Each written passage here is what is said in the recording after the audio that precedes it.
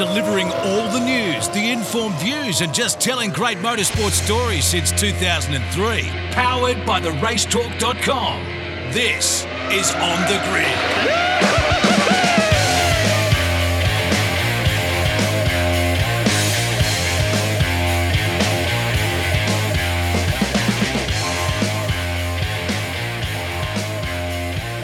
G'day everyone and welcome to another episode of On the Grid here on mypodcasthouse.com or on the Radio Show Limited's RS1. Thank you for joining us. A big show coming up. Today we're going to chat to the winner of the 6 hour at Bathurst, Jayden Ojeda. Fantastic for him, and we'll be chatting to him in just one tick. Mark Walker, Richard Crowder join me to wrap up what's been a massive week in motorsport once again. We'll do it all right after this. You're listening to the latest from around the motorsport world. On the Grid. All right, let's kick off the week with Mark Walker and Richard Quayle. Hello, boys. Hello, Tony. How are you? Mate, I'm mighty fine. Mark, how are you? I'm all right. I've just been busy trying to sort out a race meeting for Richard to go and commentate next weekend. I think there's a track day at the off. Bend. Yeah. There might be some motorbikes going around Malala or something. We would love it if you could go to Sydney Motorsport Park and do Formula Ford. You just work it out, Chebex. You send me what you need, and we can make that happen. Oh, look, I tell you what, you did a fair bit of commentary over the weekend. Not as big a course as the Formula One the week before, but it wasn't a letdown because it was a pretty damn good race, the Bathurst 6 hours. Oh, it was brilliant, Chebex. It's 3 times as long as a Grand Prix, even one that goes for 4 hours like Albert Park did. No, we had a terrific weekend at the High-Tech Oils Bathurst 6 hour, and if you don't mind, I think we need to introduce our first guest. Please, I will allow you to do it. Because this young bloke put on an absolute show on the weekend. And way back when in 2015, we had a Japanese driver by the name of Katsumasa Chiyo who invented the Bathurst pass on the grass. This bloke took it to new levels on Sunday afternoon as he powered a BMW with Simon Hodges to victory. His name is Jayden Ojeda. He joins us on the show now. Juice, congratulations, mate. You are a Bathurst winner. Yeah. Oh, thanks for having me on, and what a weekend. What a weekend indeed. I don't know where to start, mate. What's the feeling a couple of days out, having achieved what you did on Sunday afternoon? Yeah, probably I've watched the race probably twice back already. But yeah, it's definitely settled in a little bit now, and soaking it up and just thanking everyone that obviously made it all possible. And yeah, there's a lot of guys that made it all happen and sort of put in the effort behind the scenes to make the car as good as it was to drive. Now, we need clarification of that. Have you watched the whole 6 hours, or did you just fast forward to the good bits, or your drive? I watched. I haven't watched the full 6 hour yet. Skip through a couple of the other bits, but yeah, definitely watched the good bits. Mate, I was lucky enough to be there at your first Formula Ford win all those years ago. I think it was down at Tassie, wasn't it, when you had your first Formula 4 win? Yeah. Oh, yeah, no, it would have been Phillip Island. Phillip Island, it was. Yes, that's right. Yeah. You broke down at Tassie. That's right. And I saw your mum get all excited and all that sort of stuff. Angela, lovely lady. How was she? Was she at the track, and was she there? Was she a part of it? Nah, she unfortunately wasn't at the event, but I think she probably commented on every single post about the event after it happened. She was, she's still as emphatic about it as she was back then. Because, Mark, if I can just, before I pass it over to you, we should just mention your mum's involvement in getting you to this situation has been massive. The amount of work that she's done to get out there and make sure you've had sponsors, you've had money to be a part of motor racing for the last 5 or 6 years. She is very much a part of this as much as you are as a driver. Yeah, absolutely. I mean, I wouldn't be in the position I'm in at the moment if it wasn't for mum. She was like a dog going after a bone. She, got her hands dirty and really put in a lot of the effort and the groundwork to sort of, get me through the development categories and the junior stuff where, sponsorship's really, really tough and it's hard to, make a return on some of those partners. So, she done an awesome job for getting me through. Right. The pass in the grass. What was the thought process? What did you see? What did you experience in that moment? Oh, it probably wasn't a lot of thought process, to be honest. I can't say it was exactly something I was planning. Look, obviously the car was rapid at that point. I wasn't. I was under the impression that I had to race to the Russell car, so that's probably why a few of the moves were a bit a bit aggressive. But yeah, I thought we were racing the Russell car to that point because they'd completed on the strategy the pit stops required. So we assumed that they only had to do a fuel stop as well. So yeah, we managed to get to the back of Tom just coming out of the elbow, and we saw, I think it was the two Class C cars or two of the slower cars in a straight parked up next to each other, and they really become like a moving chicane when we're traveling in those M4s, M3s. And yeah, he just backed off the throttle a little bit and hesitated. I thought that was probably the best moment I had to keep the foot pinned. I saw half a gap and yeah, just kept it flat and bounced my way through the grass. It was an awesome move, mate. It was so cool. As it turns out, you guys were the one, though, with the pit stop advantage, and you ticked off all your compulsory stops, so your final stop could be shorter on fuel, which gave you that track position for that run to the flag with the ultimate last lap safety car dash. But how close were you on fuel? I need to know, because we got a report before that last safety car that you guys might have been in a little bit of strife. Were you? And how close was it? And did that last safety car perhaps get you out of some trouble? Yeah, we haven't. I called the team manager, I guess, that looks after the car, Aaron. I called him today to try to find out if he's pulled the fuel out of the car to find out how much was actually left in the tank. But yeah, the talk was true. Like I think it was about seven minutes left to go in the race. I had a fuel low alarm come up on the dash, and yeah, it didn't surge, but yeah, normally when those alarms come up, they're not too far away. So I think that safety car possibly, definitely worked to our favour. Now, I've driven my Mitsubishi Triton, Jayden, on a low fuel alarm for another 80 Ks at least. So you must have at least 10 laps.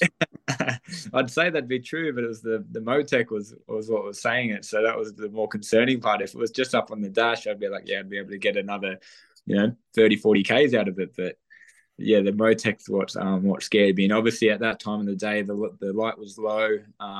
We were managing a gearbox problem at the time as well. So I was trying to keep an eye on those temperatures. And I knew I was a little bit away from the gearbox temp alarm. So when the Motec dash, before its great LCDs, flashed bright red, it gave me a bit of a scare. And when I saw fuel low, my heart sank a little bit because I knew we still had a little bit left in the race. Bathurst hasn't been the kindest place to you in your career so far. How does it feel to finally get a big result there, especially at this point in your career where you're looking to make a name for yourself? Yeah, to finally get one back from Bathurst, I guess. Like you said, it's been tough on me over my short career. So yeah, to finally get a big win there and just have a walk away from there actually with a trophy and enjoying it. Normally I've just walked away a little bit disappointed. So to have an endurance race where it's been problem free and you come away with a great result, it's awesome. Tell me about driving with Simon, mate. You've raced 3 6 hours with him now. What's that relationship like? And it strikes me that he's a very underrated, I suppose what you call an AM driver, but he goes very, very well. Yeah, it's been awesome to work with Simon. I raced the 6 hour first with him in 2019. And then since then I've sort of worked, haven't raced with him in every 6 hour, but I've been there coaching him as well. So it's been really cool to develop him as a driver and, just build his craft year on year. And, year on year, he gets better and better and better. And he puts more work and dedication into it. And he's really, past probably 24 months really focused on his fitness and, looking at the full spectrum of what it's like to, go out and drive. And it's been awesome. So to get that result for him, that's the 6 hours, everything to him. So it was really cool to be a part of that, both between him and Aaron Gretsch, Aaron's been working with him through all of Simon's production car endeavors. So to get that for both of them, for all the work they both put in, is awesome. We're testing the car, developing the car at Eastern Creek most weeks. And that really showed in the race. Our car was strong in a straight line, but what really won that race for us was that pace across the top of the mountain because the car was just such a joy to drive.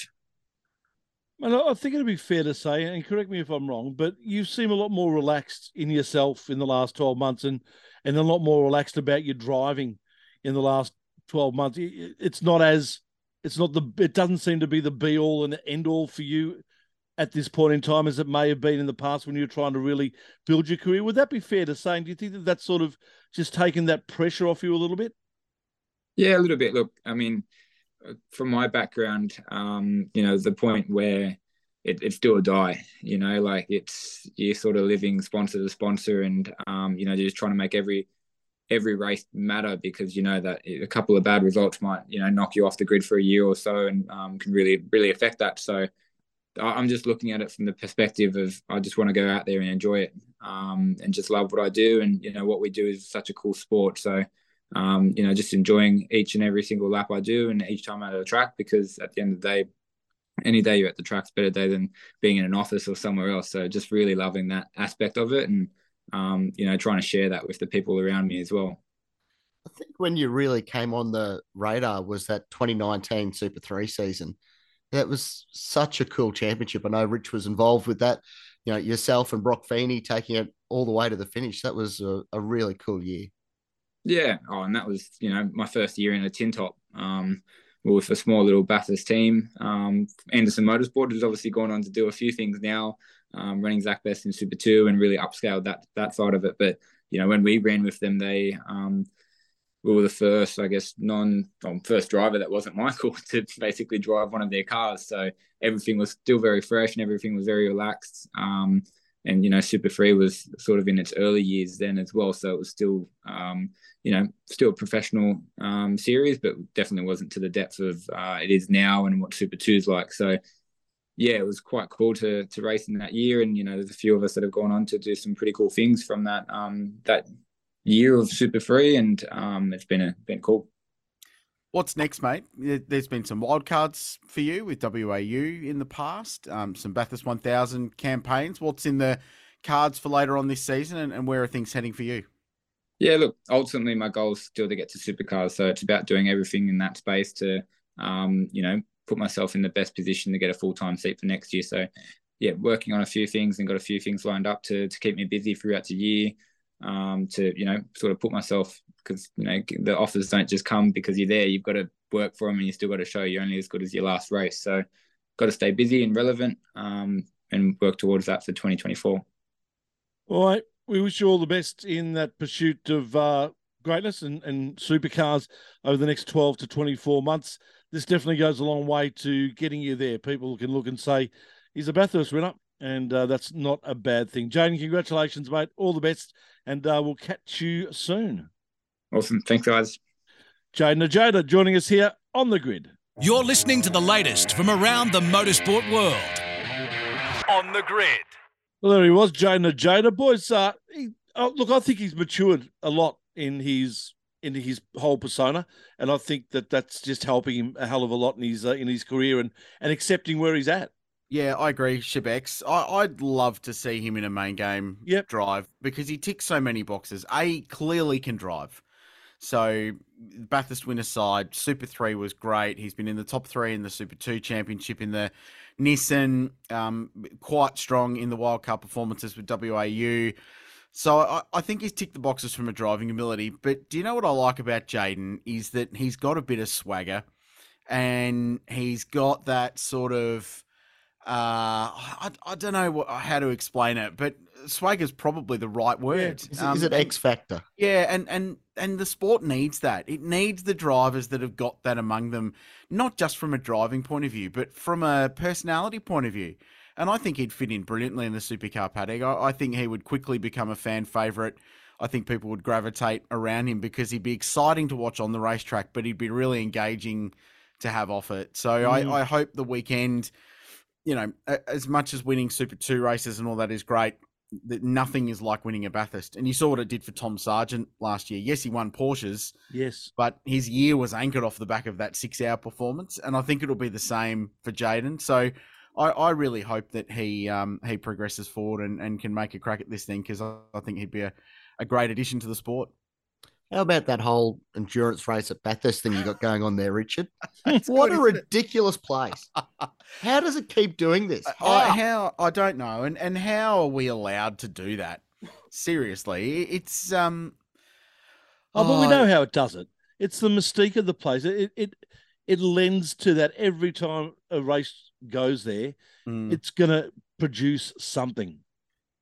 I love the 6 hour. The 12 hour is my favourite race. We all know that, right? But the 6 hour I love for its variety. I love the stories. And we needed a 12-hour broadcast to tell all of the stories just in that race with everything going on and the family stuff and the cars and, it's little stuff like the Inwood Subaru that Friday blew its only engine. So they took it to their workshop in Bathurst, put the spare in, but the spare wasn't built. So they had to build the spare engine. Oh, wow. They chucked it in and went.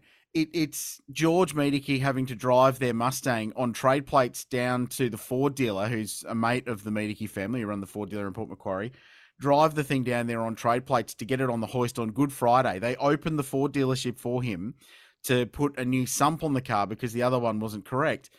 It's stories like that just make this the Bathurst that closest resembles what the legend of Bathurst came from. And we could have told these stories for hours and hours and hours. And that's what I love about this race. But then it also becomes a traditional Bathurst Enduro where it goes completely and utterly mental. And we get crazy races like the finish we got. Now, can we talk shop for a second? We've got the commentator here from the Bathurst 12 hour, the Australian Formula One Grand Prix, and the Bathurst 6 hour. And on Sunday, it was just a great companion to the day, listening to all the different rotating guests you had through the commentary box. And I'm going to run through them with you here. Josh Buchan, for starters. What a gun. He's going to put you out of a job. He is irritating, that bloke, because not only is he annoyingly good at TV, he can drive a race car. He's a ripper bloke. He's got some swagger. He's a pretty good looking rooster, the ladies tell me as well. And he's just got the full package. But he rolls into TV and looks like he's been doing it for ages. That bloke will be Neil Crompton someday. It's annoying. Okay, Grant Denyer. I think he won like a TV award of some description a little while ago for being best on ground. Yeah. How good is he? Charisma central. He has got the most charisma of anybody in that paddock. Seriously. I've known Grant for a long time, as we all have, and he's just a lovely bloke and so passionate about that place as well. But talking about the in-car stuff from the Mustang, that was just the animation and the way he described it was just so good. Yeah, no, lovely bloke, and I think he's up for a gig at the moment. I think he's between networks, so I'd love for if Fox don't get him for supercars, which they should. I'd love very much for Stan to grab him for their Speed Series coverage. Speaking of that, Matty White, he just sounded like he was loving it. Like he's just consummate TV pro, but he was just loving it. He knew everything that was going on. It was just really cool to hear. But do you know why Matty is so good? Is because he came in for his little stint, which was only going to be an hour max. And he had a ream of notes and he rattled off all this stuff. But Noltz and I, Matt Nolte, my co-commentator, and I said afterwards, and we did this last year as well, that for us, it was quite surreal out of all of them having Matty in the box, because we all grew up with him as the voice of touring car racing in Australia on 10. Correct, yeah. So some of the biggest moments, like Murphy's lap of the gods, was Matty White. So when you're sitting next to him, it's quite surreal. And he's quite loud too, actually, which is a compliment. He projects unbelievably well. But I call with one ear open, with one headset ear off my ear, and I had to put it on to make it quieter because he's got a big voice, but he's such a good TV person. He is unbelievably talented. The other good thing about Matty White too is he's in a position now in his career where he can pick and choose what he wants to do. He loves it. For him to actually say, "Yeah, I'll do that," is totally a great compliment to you. Yeah, it is, and we understand that, and it's a privilege to work with him because he is an absolute professional, and he can have whatever job he wants, basically. Yeah. And last but not least, Marcus Ambrose. I mean, I've talked to him a few times this year at different things that he's done with his kids and whatnot around the place. And, the debriefs he'd have with his kids, that racing IQ that he's got is just next level. Like that was, and that shone through when he was talking on the weekend, but then the stories as well. My favorite, I'm giving away one of my hots here, I can let blast now, was the Jayden Ojeda story from Scrutineering on Thursday. Yeah. Where Jayden picked up his head sock. Didn't have the balaclava. Yes. Yeah, Mr. Ambrose, here's your balaclava. He's, are you taking the mickey out of me? Yeah. Just a perfect story. Yeah, it was good. I love the fact that Marcus now is at a point in his life where he can joke about that. He can joke about the Murphy thing. Like he referenced it in his narrated hot lap and he talked about it a couple of times. But I got to tell you, it's quite intense working. He's still that intense figure that he was as a professional driver. And he was sitting in the middle of Nolts and I, and when he was making a point, he'd be staring at you in the eye. And it was quite, and not intimidating is not the right word, but it was like, wow, the knowledge and the insight and that fire that he had competitively as a driver, it's still there. It's tempered, but it's still there. And I think that added quite a lot to the broadcast. That noise you just heard was a shiver going up my spine when you said that. It was very cool. What it would have been like. It was very cool. Yeah. And it's big picture perspective as well, too, because he's sort of seen that from all levels over at the States, because, he used to run late models for George Medecki over there and all this sort of stuff. Like, he's got a really good view of how the whole world motorsport works. And I thought that was a cool insight. Agree with you. No, beautiful stuff. Well, let's go into the racing itself. It was pretty hot. You mentioned Grand Denia.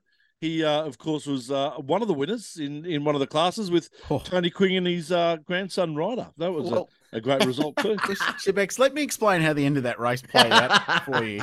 Because what happened was I called the winning moment, which was very nice of Nolts to let me do that. And I then bailed almost immediately to go and do the podium. And I walked out and I walked up the media centre to where the podium is. And Shane Rogers, who was there doing some social media work and some website stuff for us, said, are you aware of what happened behind Jayden Ojeda and Simon Hodges? Like, what are you talking about? He's like, well, Ryder Quinn passed Ryan Casher around the outside at the final corner and won Class A1 by 0.09 of a second. I was like, you what now? And then he said, P.S., that Astra that had a broken axle about 5 laps ago. And I was like, yeah, what about it? I was like, well, they won Class C. So that's how the end of the race played out for us. We had no idea. And you need 8 sets of cameras to cover that race at every corner because there's so much going on. So, yeah, it was a crazy, crazy car race. I've got to send a thanks, actually, to friend of the show, Brian Vanderwacker, who was there watching with his lovely partner, just as a spectator, which is madness because it was minus 400 degrees on Sunday. I had the weather app up all day and it did not, the feels like temperature did not go higher than 3.5 degrees all day. It was nippy. But Brian, I saw Brian there and Brian's very good at strategy and he was watching from the hill, but was taking some notes. And I checked in with Brian because I half suspected that 21 car was the first of the outright cars to tickle their fuel compulsory pit stop boxes. So they had 6 stops to do mandated in the race. But with the red flag and everything that went on, it made it a bit confusing. And I thought they were the right one. And I sent Brian a message and he agreed. And that gave me the confidence to commit to the theory that they were going to get in front, because their last pit stop was going to be shorter because they could put fuel into time, not to the 90 seconds. And it turned out that way. So I've got to say thank you for Brian for proving some strategic theories and giving me the confidence to sound semi-intelligent about how that race was playing out. But I enjoyed the fact that it came down to that because with all the safety cars, it could have been no strategy involved whatsoever. But we actually got some roll of the dice stuff, which was really, really good. Production cars, like you said, they're doing things that they're not supposed to do. And they do break. I remember with the 12-hour when it was production cars, we used to break a lot of cars. That's what happens in that race. But also, it's that test of the showroom showdown. We finally saw Mustangs turn up and were competitive outright. Like, we had 11 cars on the lead lap there at the finish. Obviously, all the safety cars during the race helped, but Ambrose led it. They weren't slow this year. Yeah. Yeah, I don't think they would have won, but they were certainly in the mix. And the safety cars kept those A1 and A2 cars closer to the front than perhaps they may have been. So there'll be a time where they jag a big result, I've got no doubt, with a strong combination like, the Quinn Denny car or that Ambrose Medicki combo when they stick a proper gearbox in that car and come back with it next year. How about old Tony Quinn? He had a good weekend. I mean, Yeah. second coming at TQ. He's not bad, is he? He still hobbles around the paddock, but man, he can still drive. There's no doubt. Was Ryder this his Quinn, first though. drive back since the Porsche accident? No, he raced over summer in New Okay. Zealand in that Porsche in the Cayman GT4. So he'd got some miles and he was sharp, no doubt. Ryder Quinn, that He's a gunner. kid's got some star power. He's a big personality. He's so much like his dad. It's scary. Totally, he's a big personality, but he can steer. Really impressive. I thought his drive was good. The other one was there are a couple of other names that popped up. Ryan Casher, who was in that Mustang that got nobbled right in the last corner, he was superb. He was racing XLs as well and was very, very quick in that field. But he sort of popped up from nowhere in that Chris Delsmer Mustang and was fast. And then his co-driver, Ryland Gray, who's 16, son of Jeremy Gray, was super impressive too. And this race this year really delivered on some young blokes making a really big impact at the front of a pretty spicy field. So I loved that. I loved that element. The other thing I do have to say is I thought Lockie Bloxham drove brilliantly in that Toyota 86 that won Class D with Mitch Madron and Murray Dowsett from New Zealand. They won their class by about 4 laps, but Lockie's dad is officer-in-chief of barbecuing at that team and then in their Porsche Sprint Challenge team, and was very good enough to bring us some sausages in bread to the commentary box at about 3 o'clock. And I tell you what, at about that time, we absolutely needed that little lift. So well done to Lockie Bloxham's dad. Thank you. That got us through the hectic final few stages of that race. Do you remember the days when Donut King used to sponsor stuff? Yeah, it's hard calling the Alfords without that pink livery and free donuts coming into the commentary box. And as much as I like local legends, the beef jerky, it's just not quite the same. It's good stuff, though. I've actually had some before. It's not too bad. No, they do a nice job, no doubt. What else needs to be mentioned about the weekend, boys? Oh, I don't know where to start. Tyler Irving. Well, GTs were good. Yeah, GTs were good. They were. Racing. Didn't Liam Talbot drive well in that Audi? And another fast international. He'd never been there before and plugged himself in quickly. Was great. Do you get the feeling that Max Hoffa will be there at the 12-hour next year? I get the feeling Max Hoffa might be there at the 12-hour next year. Yeah, he was quite good. It was cool to see Christian Johns back with Jeff Emery. That was a good combo too. The Triple Eight boys were fast. They sort of troubles in race 1, but did a good job early. Brock Feeney continues to be super impressive. Yeah. And especially in those GT cars. So backing it up again with what he did at the 12-hour. So loved that. Very cool. Brad Schumacher, the bit that he did at Reckless Brewing. Can we put in a plug for Reckless Brewing again? We can. Absolutely. Good. Yeah.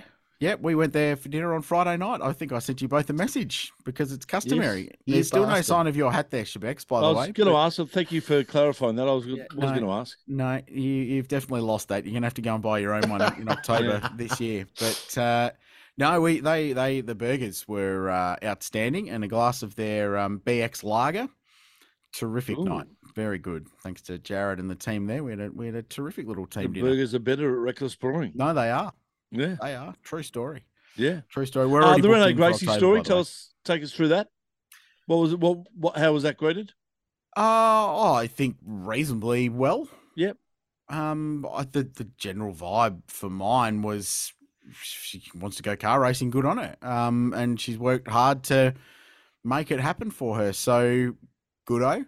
The choice of category was probably a surprise to some given her background, but I think it actually makes sense given in Carrera Cup she was pretty quick at times. So all power to her and good on her for getting out there and making it happen. And she's got every right to go car racing as much as you or I do, as far as I'm concerned. That's just my opinion, but I have no dramas with it whatsoever. And it got some coverage.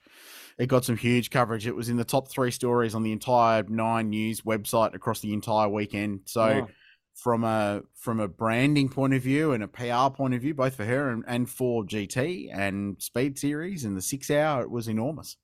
So yeah, it was massive. It'd be interesting to see how she wants to fund it, because I think if she wanted to go out and get sponsors, she wouldn't have a problem getting it just from that simple exposure standpoint. I remember when I looked after the Harvey Norman Supergirls there in 2016, the thing she was awesome at was doing all the sponsor rubbish, doing all the stuff that was a distraction away from the track. She got it. I mean, she was a lot younger then, and she swung in and didn't complain and got all that stuff done, and it was really, really good with all the sponsor stuff. If she wants to put up with that, it's something. It's a bit of a paradox that does my head in about motorsport, is that people who can afford to go and do it can most often parlay their business success and their own personal success into other people paying for them. Like, I remember when I used to look after some guys in the Utes, they were the richest dudes out there, but because they were so rich, they were connected to the eyeballs, and they'd get other people to pay for their car racing for them. Yeah. So all power to them. But yeah, Renee being back out there, that's just going to get more people watching it, which I don't see being a bad thing. Yep. Yeah. Correct. Anything else? No, it was just a cool race, Shebex. Yeah. It's such a good fun event. I really like it. It's a great weekend. It's so relaxed relative to everything else that happens at that place, and I think that's its selling point. And I think there's space for that there. And it's now 7 editions in. That event, that race in particular, has sort of become part of the fabric, I think, of Bathurst. It's the accessible enduro, and I think it's all the stronger for it because, as I said earlier, it does link it back to the real roots of that place. And yeah, it'd be nice to see something other than a BMW win. And one day we're going to get 70 cars take the start and break the event's own record and all of that stuff. But there's so much stuff going on, and ultimately it strikes me as being a fairly entertaining Sunday afternoon in front of the TV if you're not there. Yeah, no, very much so. Oh, excuse me. Mark, NASCAR's had a elongated race. No, it was good race. No? Standard race? Standard race. Apparently it was a very good, the best Bristol dirt race was what I have read since then. It was really racy. They got the track right and they got the formula right, and all the different grooves worked, and it was, for the most part, it was 3 wide all the way sort of thing. It was really racy. Industry chat suggests that they probably won't go and do it again for various reasons, which are fair enough. They're dirty, great stock cars that aren't supposed to do that stuff, and it's not what they're supposed to do, and the drivers don't really like it, and clearly not many fans turned up, whether that was a Bristol dirt thing or a racing on Easter Sunday night thing that took that away. It's a pretty expensive thing to do, to go and cover a racetrack with dirt. But whatever happened, it was the first time that a dirt track specialist won it, with Christopher Bell breaking through. The other 2 editions, it's been, asphalt guys who've gone and won it. But Christopher Bell with the win, and I was entertained. It was a good race, but it'll be interesting to see what NASCAR chooses to do in the future, whether they revert back to something else or take a dirt race elsewhere to an Eldora or a Knoxville or somewhere like that. Can I just say they're going to get value out of it, though, because I've talked about the YouTuber Cletus McFarland before, and he owns a short track in Florida and runs races with his Ford ex-police Ford police cars, but he also does them in Ford Rangers, so pickups, right? Yeah. And they call it the Danger Ranger 9000, which is the best name for a car race that's ever happened. But they're taking the Danger Ranger 9000 to Bristol in a couple of weeks on the dirt. Oh, well, that's going to end well. I mean, it's 1 billion YouTube views right there, isn't it? So I like Cletus when he tried to reenact the wall ride from Martinsville last year. Yeah, with Alex Bowman, who's his mate. Yeah, it's very good. I'm a bit addicted. It's cool, but it's good stuff. I like the dirt stuff. It'd be sad to see it go. Maybe they should just go to Eldora and be done with it. I don't know. Now, normally we would find other things to talk about, but Richard's going to need about 7 or 8 minutes, I believe, for his knot. So we'll get to that shortly. Let's kick it off with hot. So, Mark, you mentioned one of yours. Do you want to mention the other few? Well, the Keep It Rate drifting Thursday night, Calder Park. It was so cool. Just absolute action. I saw the very early days of drifting at Queensland Raceway, which was a VN Commodore and a Datsun 1600. But out there these days, drifting's really, really good. And they sort of looked after the media. They had drones there. They sort of encouraged people at a safety briefing, which is something that you don't get very often these days. So I thought that was nice. And they're genuinely thankful that we turned up. So I thought that was pretty cool. Like, it was good to see there were thousands of people there. It bucketed down rain, was awful conditions, but that was a really good night out, and I'm probably going to do a bit more of that. And the other hot that I did, because I had 4 days off, I thought I'd tick a box and I'd reapply to be a motorsport official with Motorsport Australia. And I thought I've got 4 days to do this, plenty of time to get it done. And I read through the syllabus in, I don't know, 5 minutes. I'd really breezed through it. I thought I should probably pay more attention to it. And then I sat the test. And that took another 4 minutes. And I got 98%. Good. So I'm going to get my motorsport official license back after I let it lapse for a fair while there. Great. Yeah, good stuff. Go and do it. It's not hard. Thank you for being one of our great volunteer officials. You will be the people I thank when we say that in the broadcast. Motorsport wouldn't be the same without you. No, that's great. That's great. Yeah, and by the way, that the wrong answer is you don't get a free ticket, apparently. That's what I got wrong. Oh, what?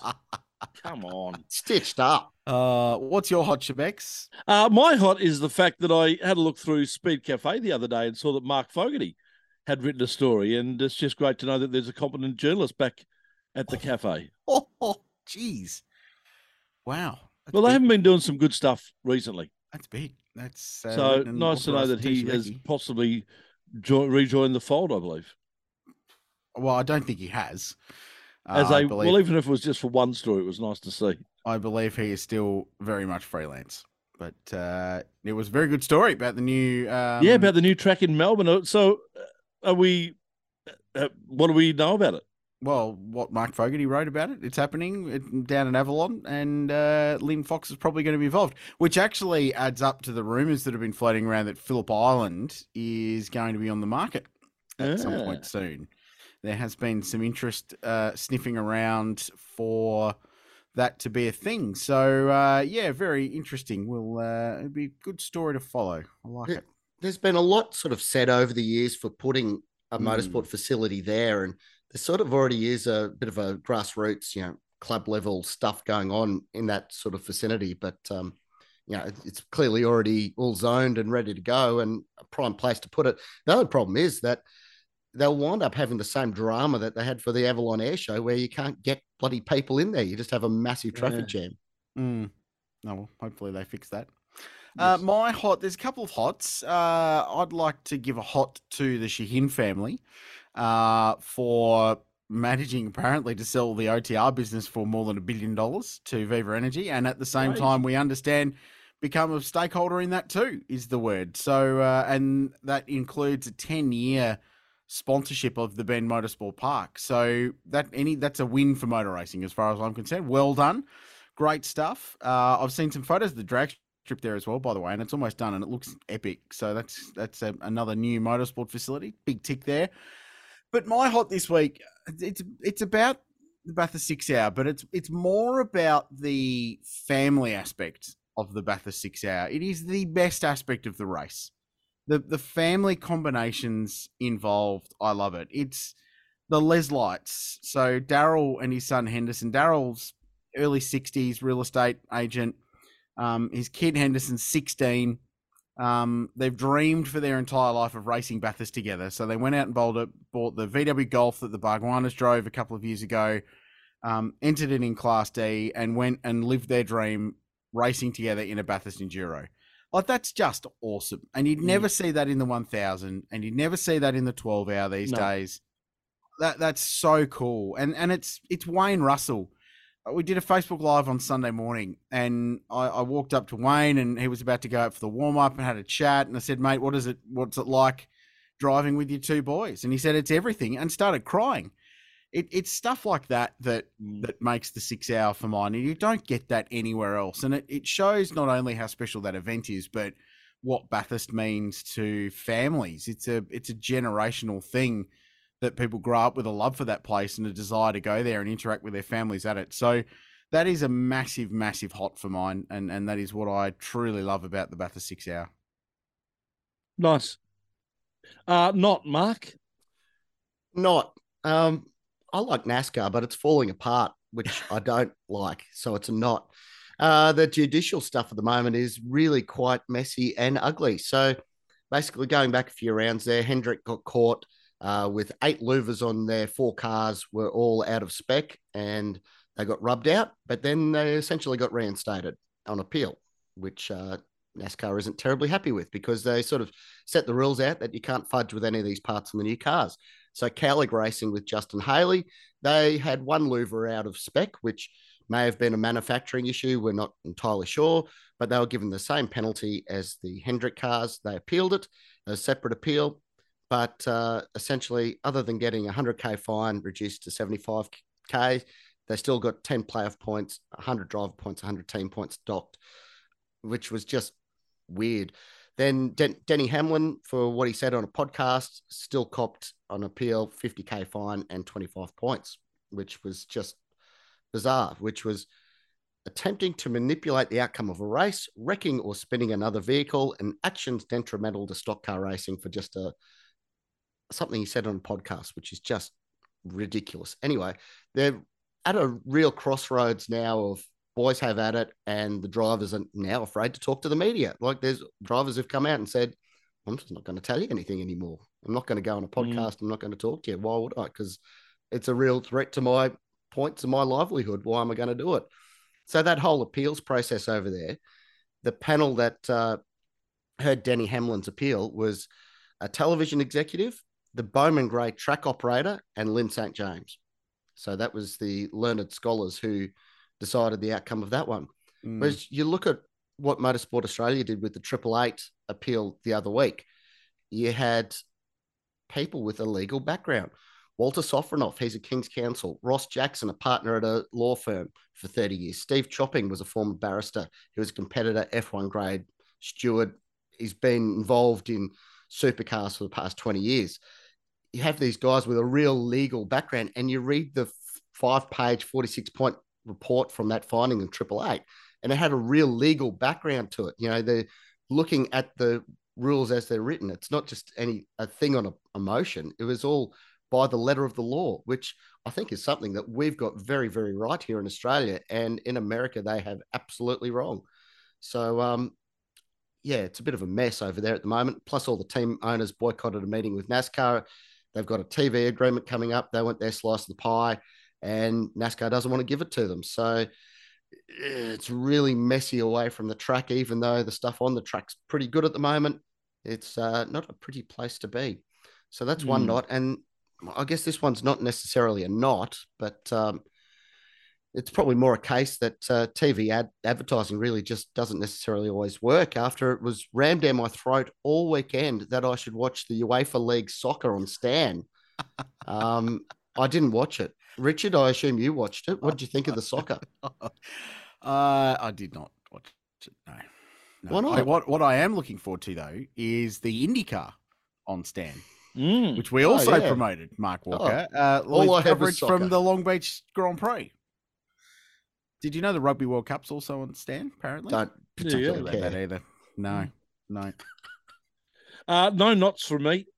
I've had a quiet weekend. I've been footying, so I haven't seen much motorsport to not. Really? Okay. Yeah. Well, your knot is that you weren't at Bathurst. So That's a big knot. Yes, I will give you that. I will give you that. Okay. Well, actually, if I may, and this is not directed at anybody in particular, but can I throw a knot in as the possible coverage then of the Bathurst 6 hours? It just fell away a little bit from the standards that we are used to of the coverage of motor racing at the top level in this country at the moment. Okay, fair call. Like it. My knot is about TV coverage as well, but not in particular the TV on its own. So gather round, kids. Kralsey's going to have a little bit of a chat. Uncle Kralsey. So those of us working on the 6 hour all weekend on the social media in particular were subjected to a barrage of comments from punters, disaffected that they weren't apparently able to watch the race on account of it being broadcast on Stan. So there were comments like, shame it wasn't on TV. You're all a bunch of corporate sellouts. Why isn't it on KO? And they filled the comment section. And frankly, I am over it. Complaining about TV coverage, boys, has now become the national pastime of the motorsport fan in this part of the world. Yeah. If it's on free-to-air, there's too many ads or too many cross-promotions. If it's on Fox, it's behind a paywall and not on free-to-air. And if it's on Stan, it's all of that. And complaints that it's not on bloody Foxtel. It's a privileged world complaining about something that as a kid I would have absolutely killed for, because my recollection of growing up was that outside of Sandown, Bathurst and the Grand Prix, to watch the Australian Touring Car Championship was a late night replay on Channel 7 somewhere in the mid-90s. And that was it. That was all you'd get. These people have got short memories, and why people feel in this world of streaming service and commercialization that they should be and have a right to have this handed to them on a platter is beyond me, because ultimately you're paying for it anyway. You're paying for it in time via advertising that you don't see the racing, or you're paying money for a subscription to a Foxtel or a Stan. But ultimately, you're paying for it one way or another. So Stan broadcast the entire race live with no ads, and that was on from 9 to 6, right? So it was a huge broadcast, and it's more than a vast majority of anything outside of a supercars round gets in this part of the world. Indeed, in just about any part of the world. So it's huge. Was it behind a paywall? Yeah, it was. Was it on KO? No, because KO don't have the rights. This is how commercial TV works. It's why Channel 7 has the AFL and why Channel 9 has the NRL. And it's not a massive charity, and it's not a feel-good thing for them having those rights. It's all about the eyeballs on their advertisers. It's got nothing to do with making people feel good about the network. That's just the side effect. But do you know what? This is actually a good thing that Stan have motorsport, because it means more people are investing in our sport. Pop quiz to the two of you. Who is the largest single commercial investor in Australian motorsport? Foxtel. It's Foxtel. Exactly. $240 million they're investing into the sport over 6 years. It's $40 million a year. No one else outside of the governments spend that much money on our sport. Now, Stan don't pay that much for the Speed Series, which they did, but they're investing in the sport, and it's much better than no one paying for it. Or the only other alternative is that the sport has to pay to get the TV coverage for the exposure for the competitors, which only raises their costs of going racing. So it drives me mad. Now, I get that some people have got legitimate reasons for not paying for Stan, when they've already got KO, or they've got Disney Plus for the kids, or Paramount for the dads, or whatever it might be. I get that it can be expensive, and I do know and appreciate that for some people, $25 a month may be a step too far. I understand that.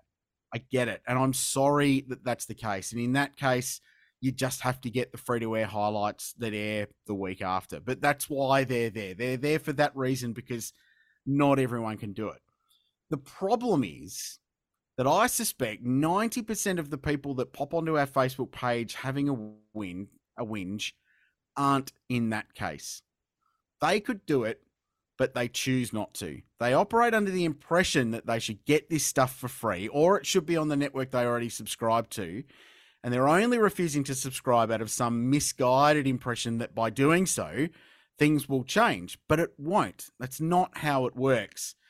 And it bugs me that these people aren't creative. Stan have a free 7-day trial. Now, I'm not going to tell you right now, as someone who works on Stan, how you can make that work for you. But for crying out loud, it's not rocket science. Did you say free? A free 7-day trial, Shebex. Wow. It's not hard. Now, if you're not willing to think outside the box, or you're refusing to subscribe on principle, so be it. That's your choice, and I respect that. That's fine. But don't then dribble on social media about how it's a pity the race wasn't televised. It was televised, but you made a choice. This is what it comes down to, is personal choice. If you couldn't be bothered signing up for a free trial to watch the Bathurst 6 hour, that's fine, but it's a choice. The race was broadcast. It was broadcast relatively well, despite what Tony thinks. And it was there. If you wanted to see it and you worked hard enough, you would find a way if you're in the position to do so. What we got was people hiding behind their keyboards, having a whinge, and filling social media with more social hate that it does not need. And it drives me utterly mad. Get creative, people. It's not that bloody difficult. Thanks to coming to my TED Talk. Spoken by the leader of the non-free TV world. Look, I tell you what, I had such a good day. I detailed 2 cars better than I've ever detailed them before. The yard is manicured. I got my washing done. I did the ironing. It was perfect.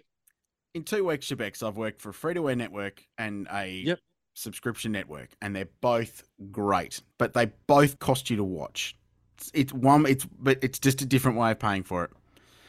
And getting on social media and having a bitch and moan and posting non-witty things like, "Oh, it's a pity the race wasn't televised," it just drives me mad. It's not constructive. It doesn't help anybody at all. Just for clarification, I never said the broadcast was bad. I know. I was having a little poke. Good standards. Yeah. But thank you for including me in your monologue. Thank you. Right there. That's it. It's nice to have a platform. Yeah. No, you've done Yeah. well. What are you going to do this weekend, Rich? Well, I don't know. Are you going to be okay? Alcohol maybe involved? I feel I'm going to be lonely, I think. I've spent the last 2 weeks just hanging out with incredible people, so I'm just not sure what I'm going to do. I might have to go and see my family or something. That'd be nice. Well, it would. There's not why much don't you go see motor some racing footy? involved You've there. only got 9 games of it over in Adelaide. Yeah, gather round. How good's that? Isn't there a game near you? No, they were going to play one in the Barossa, but they moved it to Adelaide Hills, the substandard wine region. But anyway, you get that. Yeah. Anyway, that's all good. Mark, catch you next time. I hope so. Richard, you too. Thank you. I'm going to go and have a lie down. Please do, and we'll catch you next time right here on the grid.